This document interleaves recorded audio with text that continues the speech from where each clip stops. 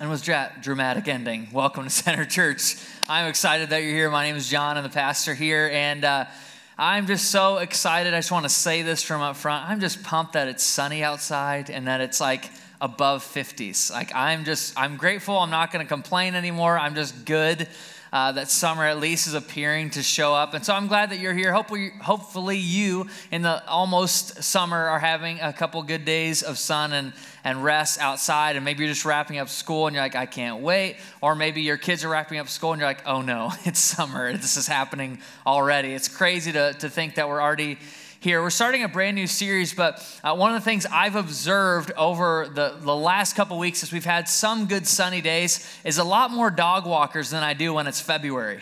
I don't know about you. Maybe you have a dog and it's just like, oh, finally, I can walk Toto around when it's like sunny and nice. And I can do those things that bring me joy rather than having to walk the dog in the middle of January, in the middle of a blizzard. Lindsay and I recently were up in Traverse City running together, and almost every couple miles there was a really cute dog. And she calls them doggos. There was cute doggos everywhere. And so these doggos every time had a way of stopping the run. And Lindsay would go up and meet them and shake their hand and get their name and collect their information. And then we'd keep running and move along. And her family breeds golden retrievers, so she is a dog person through and through. Now, when we got married, I had to kind of wrestle with the fact that my history in my family is not very dog friendly. So we had dogs, but we weren't necessarily good dog owners. You know the difference, right? Like you can have a dog and then be a good dog owner. We had some dogs. So when I was like 1 or 2 years old, we had a big English sheepdog. And we eventually had to get rid of it because I would ride it and pull its hair out as I was riding it. My parents said, finally, we've had enough. We're going to get rid of it. So when we moved from Alabama, we got rid of said dog. But fast forward to middle school, almost going into high school, we got another dog. We lived right out here in Caledonia, had a lot more space, and so we got a little Bichon Frise named Whitby. Now, Whitby was cute, but Whitney was a menace, okay? Like this dog, it doesn't matter how you trained it, would just run at any possible moment. It doesn't matter if you fed him, which we did. Didn't matter if you played with him, which we did. Didn't matter if we gave him a nice kennel, a nice place to sleep, which we did. Every single opportunity Whitby had to go, he was gone. And so one day, in panic, my mom kind of rushed into the dining room where me and my brothers are sitting having lunch. She said, Whitby's gone. I was like, well, duh. He probably was an open door. Of course he's gone. He hates us for whatever reason. I don't know what we did to him, but he is not a fan of the Gorvet household. And so we look over this back fenced-in area in which we often kept him in during the day and would hang out and throw the ball, whatever, and he was gone.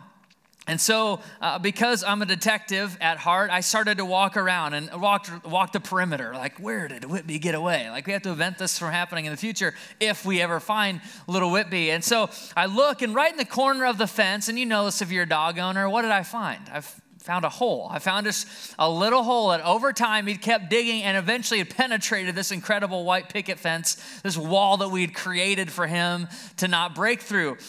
And so my brothers and I, very Goonie style, hop on our BMX bikes and we start riding through the neighborhood trying to find Whitby. We're calling his name, Whitby, where are you? We're calling him out. We don't see him until I see this white fur ball just dashing across like a cheetah chasing a gazelle, like straight across the field, across from our neighbor's yard. And then I was like, he's there. And so we all bike over. We eventually catch him. He rolls over and acts like nothing ever happened. And we cradled him in our arms. And we were crying and weeping. But the first thing we did when we get back was secure that wall. The very first thing we did was we went back to that fence and found all the plywood we can and just stacked it up and nailed it to one another. And it looked like some kind of weird fortress had been built up in this corner. But we did not want Whitby to get away again. The wall he had somehow broken through it. And you probably have situations in your life that feel a little bit like those picket fences. The things that were supposed to be secure and keep you safe and keep you connected and keep you connected to resources which Whitby had inside of this beautiful fence, they get torn down. Or there's holes in them, or they start to leak a little bit, or they're not as strong as they once were. And when walls get torn down in our life, it leaves us vulnerable, it leaves us unprotected. and often leads a lot of trouble, invaders, whether it's sin or temptation or brokenness, into our lives as well. And Whitby didn't know it, but there was a wide world waiting to snatch him up out there, and that wall was keeping him safe from said world. But you know what it's like to have a wall torn down in your life. Maybe you've lost a job before, and that wall of security just vanishes overnight. And the 2 weeks you had leading up to that process or the severance package, it might have been nice, but it didn't replace the feeling of security that a normal, steady job gives you. And then maybe for you, it's living year on year with uncertain callings, a future that you're not really sure, what am I supposed to do with my life? Maybe you're in your 30s and 40s and you're like, I still don't really know what I'm supposed to do with my life. It's an unanswered question. And the wall of confidence, the wall of purpose seems to be torn down in the midst of that waiting, in the midst of that emptiness. And maybe for you as well, you've been through the ugliness of divorce or an affair, adultery, or brokenness in a relationship with somebody, and the wall of intimacy and trust just gets ripped down, sometimes overnight. And the walls that you had built up, the trust that you'd built up over time just seems to be destroyed. Now, when those happen, easy fixes, quick answers, none of those things really help us, because what walls, when they get torn down in our life, do is create anxiety within us. They create worry within us. They create mistrust within us. They create anger. There's stress. There's all sorts of internal layers when walls get torn down. I want to wrestle with the question today and even over these next couple weeks of how do we rebuild? If God intends us to have walls of trust, walls of confidence in Him, walls of righteousness and holy living, and walls of love and compassion for other people, when those get torn down, how do we rebuild? How do we restart? How do we get God's perspective on some of those broken situations and build the wall again? And so I know it's hard for you to picture a nation in which the wall is torn down and there's a lot of controversy about building a wall, but just pretend, okay? Just pretend we are in a country where that would possibly take place, and you are exactly where Nehemiah was in chapter 1. He is in the midst of a torn down, broken wall situation. And if you're tracking with us in this series, we're going to study this guy, the entire series, named Nehemiah. Now, Nehemiah was an ordinary person. Nehemiah had regular issues just like you and me. Nehemiah had to put gas in the camel or in the car, or however that worked in first century Israel. But Nehemiah was like you and I in the sense of he wasn't necessarily special. Nehemiah is in government, but he's not the king. Nehemiah had some influence, but not a lot. But Nehemiah did something incredible in response to a broken wall. And I want you to look with me in Nehemiah 1, and starting in verse 1, here's what we read. It'll be on the screen as well. The words of Nehemiah, son of Hakaliah. In the month of Kislev, in the 20th year, while I was in the citadel of Susa, Hanani, one of my brothers, came from Judah with some other men. And I questioned them about the Jewish remnant that had survived the exile, and also about Jerusalem. Now, if you're a highlighter, underliner, circle that city, Jerusalem. It's important. We're going to go back to it in a minute.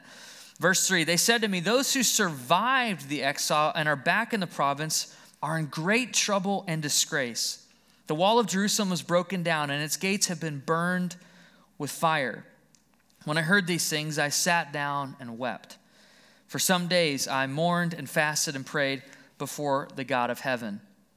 I think it's really interesting. We're going to continue in the chapter, but I want to pause there. Now again, Nehemiah wasn't necessarily a special person. Nehemiah is in the city of Susa, which is around 1,000 miles away from Jerusalem. And if you're like me, you Google Map stuff to kind of figure out context. And so real quick, here's kind of a picture of where we're talking about. So Susa, or Shusha, that is so hard to say. Susa, or Shush, as it is now called in modern day Iraq, is nearly 1,000. You see it 964 miles down through the West Bank into Jerusalem, the capital city. It's a long way. So you may ask the question, why does Nehemiah care about the walls in Jerusalem, right? He's in the citadel, which means their city is intact. He's in a government position. He's important. He's protected. He's in the court of the king. But Nehemiah grew up as an Israelite. These people were close to his heart. He had brothers and sisters and family back in Israel. He cared about the status of this place. And when a wall is torn down in this kind of environment, this kind of culture, a lot of things happen. Number one, your religious center is threatened. And it's hard for us to picture in America what it would be like to have this place of worship threatened or your normal Sunday routine like questioned or broken in some way. But this is what would happen. If you had a wall that was torn down, your religious center was not protected anymore. And so the place you went to worship, the place you meant to do sacrifices, everything would be in question. You wouldn't be sure, like, can I go there? Can I not? Are there invaders? Is something going to happen? And you can play that out in a bunch of other areas of society. The economy was questionable. You're like, I don't know if I can trade, or I don't know if I can have my business. Is this going to be over tomorrow? Like, you just don't know. And then you play it out, make it more personal. What about your own family? If you know that the walls are broken down, maybe you live near one of those rubble pieces and you're like, I don't know if I can go to bed with both eyes closed tonight because I don't know if there's going to be an invasion or a siege or something's going to happen overnight or a natural disaster, and we're just not protected. And walls, when they get broken down, cause us to think that way, cause us to think in terms of, am I going to be okay? How do I rebuild if that's really what protects me? And I think when something had been destroyed for 150 years like this wall, think about how many generations went by with those very same fears. Am I going to be safe? Am I going to be protected? Can I really do anything of value? Can I live confidently that I'm going to be around for the next 10 years? You just didn't know. It was all in question and all uncertain, all because the walls were torn down. And what Nehemiah does in verse 4 is something that we rarely do in response to a broken down wall in our life. He simply gets the news. He kind of takes inventory of what's happening. He sits down, he weeps, he mourns, he fasts, and then he prays. See, when I get angry, the first thing I do is go vent to a friend over text message or let my wife know that, oh man, I'm really angry about this or this situation happened. Some of us go right to social media and we list our rants, or if the restaurant ticked us off, we go on Yelp and just blast them and hope that we get a ton of likes or that 1-star review will kind of rise to the top, right? We've all had bad experiences like that. And this was even more serious. When something was going on in a nation nearly 1,000 miles away, Nehemiah doesn't go to say, okay, let's write down a plan. I'm going to go there. I'm going to figure it out. That does happen. But the first thing that happens is he mourns, he fasts, and he prays. We can learn from that response. There's something unique that Nehemiah teaches us about being a follower of the way of Jesus and a disciple of him. I love what Dave Kraft says. He's a writer and a theologian. He writes this about disciples. A disciple is a person who is dissatisfied with the way things are. Person who's dissatisfied with the way things are. He has a God-given burden, a vision, a call to see something different. I love that. We don't use that word burden very much anymore. It's kind of an old churchy revival term. And if you grew up in church, maybe you're familiar with the word burden. But burden is essentially, think of it as a holy weight on your life.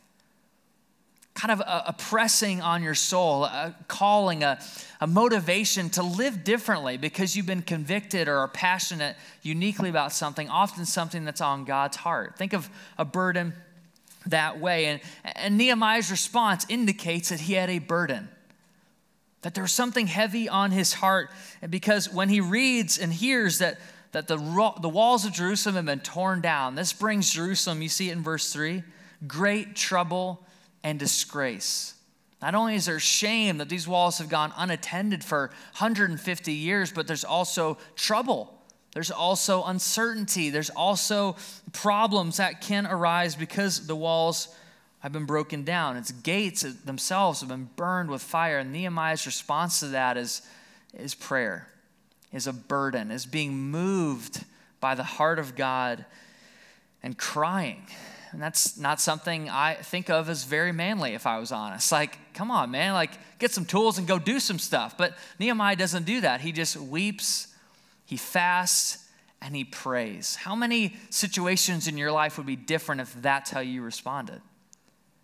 If you waited, if you maybe fasted and said, God, I'm going to withhold from something so I can pursue something, and you prayed or asked others to pray. See, often our responses are not marked by that kind of dissatisfaction and that kind of burden. And I think it highlights an important truth. And if you've, again, followed Jesus for any number of years, you already understand this. You already live with this. But for some of us, this is a new thought. And for me, when I look at this story, I see, okay, Nehemiah, that's not how I would have responded. But I think this is why. Is because when you think about the scriptures, you journey through the story of God, here's what we know. That God doesn't want to give us a better life. He wants to give us a burdened life. God doesn't want to make your life just incrementally better. Maybe you do. Maybe there's things in your life you do want to get better. And that's not saying they're not holy or they're not good. It's good to have a nice lawn. It's good to have a nice car. It's not necessarily bad to live where you live or to have the job and make the money you do. That's not necessarily what I think this story points out. But God isn't just after that. God has got way bigger dreams for you than just your happiness and your comfort and your security. God doesn't want to give you a better life. He wants to give you a burdened life, a life that weeps for the things he weeps for, a life that is moved to action by the things that he takes action on, a life that just responds to even ordinary situations differently, a life that just when you line it up against someone who doesn't follow Jesus looks different, a life that is really being changed and transformed by the Holy Spirit. And this kind of life is what so many of you have experienced. So many of you in the last 2 years, I've got to hear some of your story. I've got to share with you and walk with you through painful situations. And you don't live just to get a better life. You want a burdened life, a life that's passionate, a life that's different, a life that's transformed and is for the things of God, not just for your own comfort or security or happiness. And many of you know back in January, we kind of stumbled into a partnership with a ministry called Hand to Hand. And I look around the room, so many of you have served packing meals, and we serve about 38 kids at a local elementary school. And it's been one of the best things that we've ever done because it's helped us to think more burden versus better. See, we could raise that same amount of money and put that same amount of time and maybe buy some new chairs or buy new carpet squares or whatever. Like we could just go through and make this more comfortable, but we haven't. And it's been a decision to give towards something that is burdened on the heart of God. Children who are in need, who go home on the weekend with no food. That's what God's heart is after, not better chairs. And so as we've journeyed through that over the last 6 months, and we all know school's ending in a week, praise the Lord. But as we journeyed through the last 6 months, just a couple weeks ago, someone who's on our delivery team, who every other week delivers meals to the school and prays over the school and does all that stuff, came up to me and said, John, something crazy happened on Thursday. Now, as a pastor, just to let you in on my world, when you hear something crazy happen on Thursday, I never think that's good. I don't know about if your kids bring that to you and they're like, hey, Mom, something happened on Thursday. Like, I never assume the best. That's my own problem. That's my own thing I'm working through. But I just haven't worked through it fully yet. But he came up to me and said, something crazy happened on Thursday. I was like, okay, what happened at this elementary school that we're serving on Thursday? Tell me. He said, I was going through the lockers and we hand place every meal, 38 meals, into these kids' lockers. So I was going through the lockers and I had something happen that's never happened before.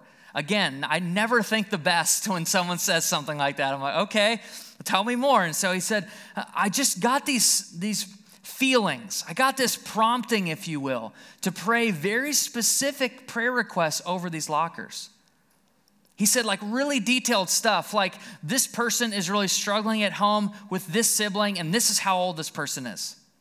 Like really laser specific stuff he would not know, stuff we don't even have access to that information. Like, I was like, okay. And he's like, and this other one, I sense that at home their parents are about to get divorced and I want to pray directly for her.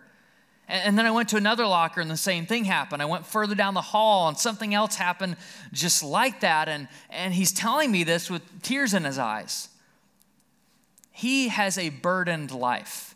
He has understood what Nehemiah understands, that when you see the walls torn down, when kids go hungry on the weekend in our neighborhoods, we don't have to just ask God, could you just make it better? We just ask, give us a burden. That's the kind of prayer that we need to pray. That's what that guy understood as he's walking through the lockers. That's the kind of life he's now living. He's burdened. And And we're praying right now about taking on another school. And that came out of the exact same thing, a burden from someone else who just said, we might need to do more. And as I think about that, and so again, so thankful to those of you who give to the Center Church, because we can't do that without you. That stuff doesn't just happen.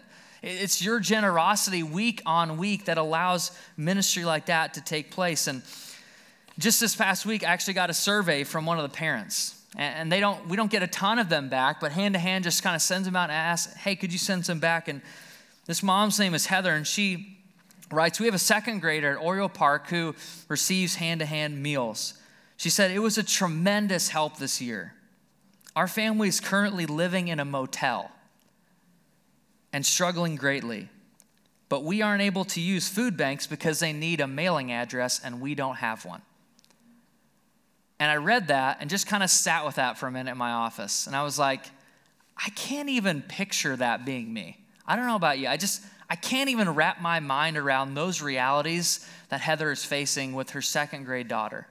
But I know that because someone had a burden, we're doing something about it. And we are a part of seeing God transform not just a kid's life, but a school, a community, a place that God's heart is broken for. And that's the kind of burden that Nehemiah carried. And as you read on, you can see some of his prayer. And I want to just read this, and I want you to understand some of the pieces in it. And then I want to share just one more thing before we close. In verse 5, Nehemiah says, Lord, the God of heaven, the great and awesome God who keeps his covenant of love with those who love him and keeps his commandments. Let your ear be attentive and your eyes open to hear the prayer your servant is praying before you day and night for your servants, the people of Israel. Did you catch that? Day and night. The burden was not a momentary thing. It was lasting. It was permanent. As you keep going, I confess the sins we Israelites, he's including himself, and my father's family have committed against you. We've acted very wickedly towards you. We've not obeyed the commands, decrees, and laws you gave your servant Moses. Remember the instruction you gave your servant Moses, saying, if you are unfaithful, I will scatter you among the nations. But if you return to me and obey my commands, then even if your exiled people, which Israel was, are at the farthest horizon, I will gather them from there and bring them to the place I've chosen as a dwelling for my name. They are your servants and your people, whom you redeemed by your great strength and your mighty hand. Lord, let your ear be attentive to the prayer of this your servant and to the prayer of your servants who delight in revering your name.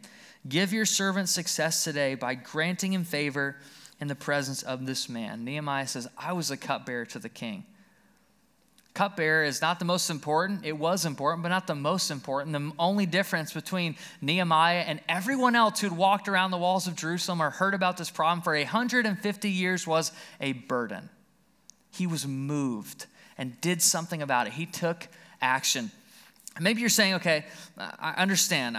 Sure, I don't want a better life. Sure, John, I'll take a burden life. Like, what does that look like? I think here's where we start. And if you're looking for a next step, this is your next step. You have to start by taking inventory of your walls. Let me say that one more time. Take inventory of your walls. God will never redeem and fix something that you don't acknowledge is broken.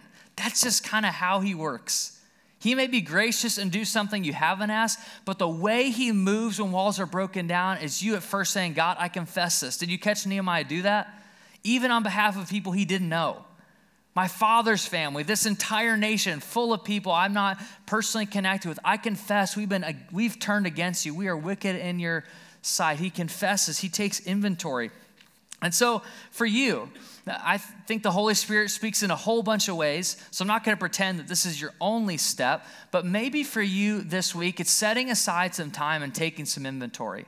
And really, if I thought about it, there's kind of 5 domains Scripture kind of addresses when it comes to this issue that we can take inventory of. Number 1, mental. Number 2, physical. Number 3, relational. Number 4, financial. And number 5, spiritual. And if you're a note taker, I want to give you 5 questions to wrestle with. And we're going to provide these on social media as well. So question number 1, here we go. Are my thoughts honoring to God? In that mental domain, When I think about my walls of my life, are they being built up? Or are they torn down right now? That's a question to wrestle with. Are my thoughts honoring to God? Number 2, am I treating my body as a temple of the Holy Spirit? The area of that physical domain. Am I treating my body as a temple of the Holy Spirit? Number 3, relational. Are my relationships reconciled and healthy?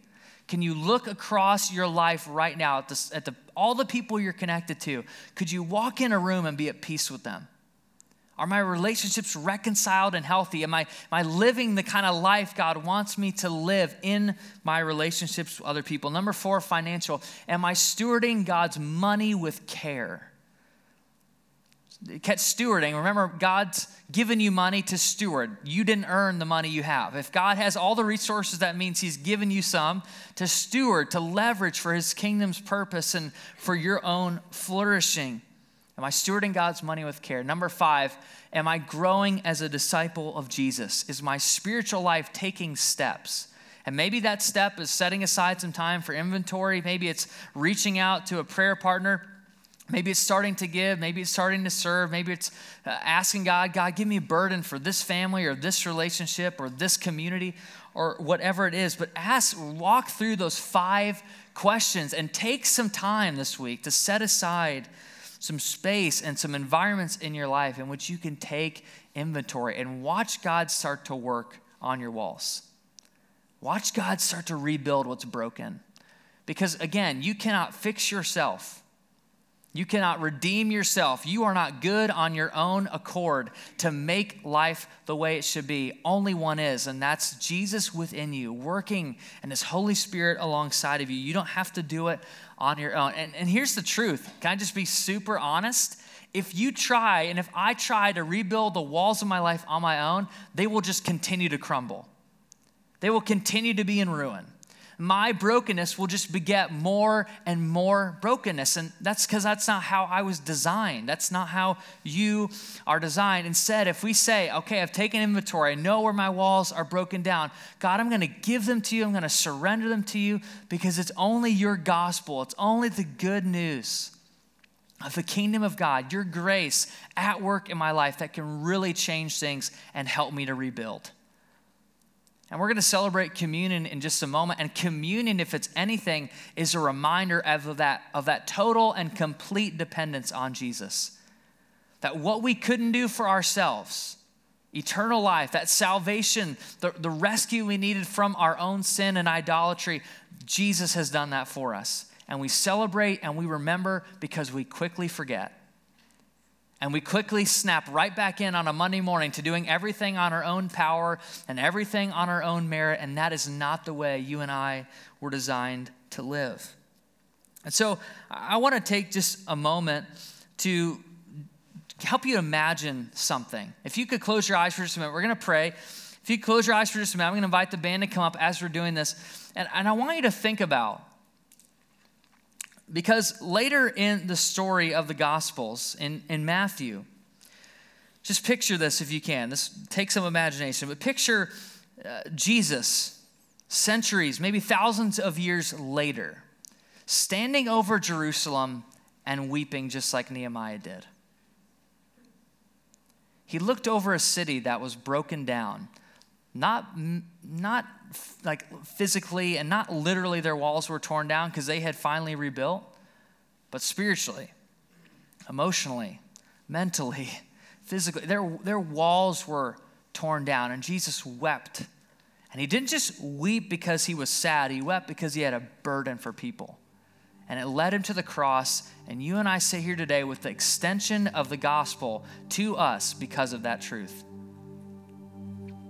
And so maybe today your step is not just taking inventory, but it's saying, yeah, if I'm honest, I've never surrendered my life to Christ. I've never fully laid my own dreams down, and I'm going to do that today. And maybe today that is your next step. That is what God is laying on your heart to do, and I invite you to do it. And I'm going to pray just a very simple prayer, and I'm actually going to invite everybody in the room to pray this together as a reminder to many of us who are following Jesus that we need this grace fresh today. And so if you would, just repeat out loud after me. Say, Jesus, the walls of my life are broken down. And I need your grace to rebuild. Without you, I am truly hopeless. But in you, I have eternal and lasting hope. I lay down my life for you. And I take on your life for me. Make me clean. Help me to follow you. In Jesus' name, amen. Amen. Thank you. If you prayed that for the first time today, I'd love to just celebrate with you and meet you after this service. But I want to lead us into a time of communion, because this meal is not just something to remember or something to fill your stomach at 10:50 in the morning, but it's actually something to kind of experience fresh, that act of grace, that act of Jesus laying down his life for you and I and showing the ultimate demonstration of what God is like. And so as the band leads us into the song and we pray together that God would build our lives and his love would mark who we are, I would invite you, just when you're ready, take a moment to reflect, take a moment to examine, but when you're ready, to just go out the side of your aisle, take communion, and then come back through the center. Because this may be the most important thing you do all day, is just remember fresh that gift of grace, that God is kind and good and ready to re-extend that as you rebuild. So let's celebrate, let's worship, let's reflect, and let's take communion together when you're ready.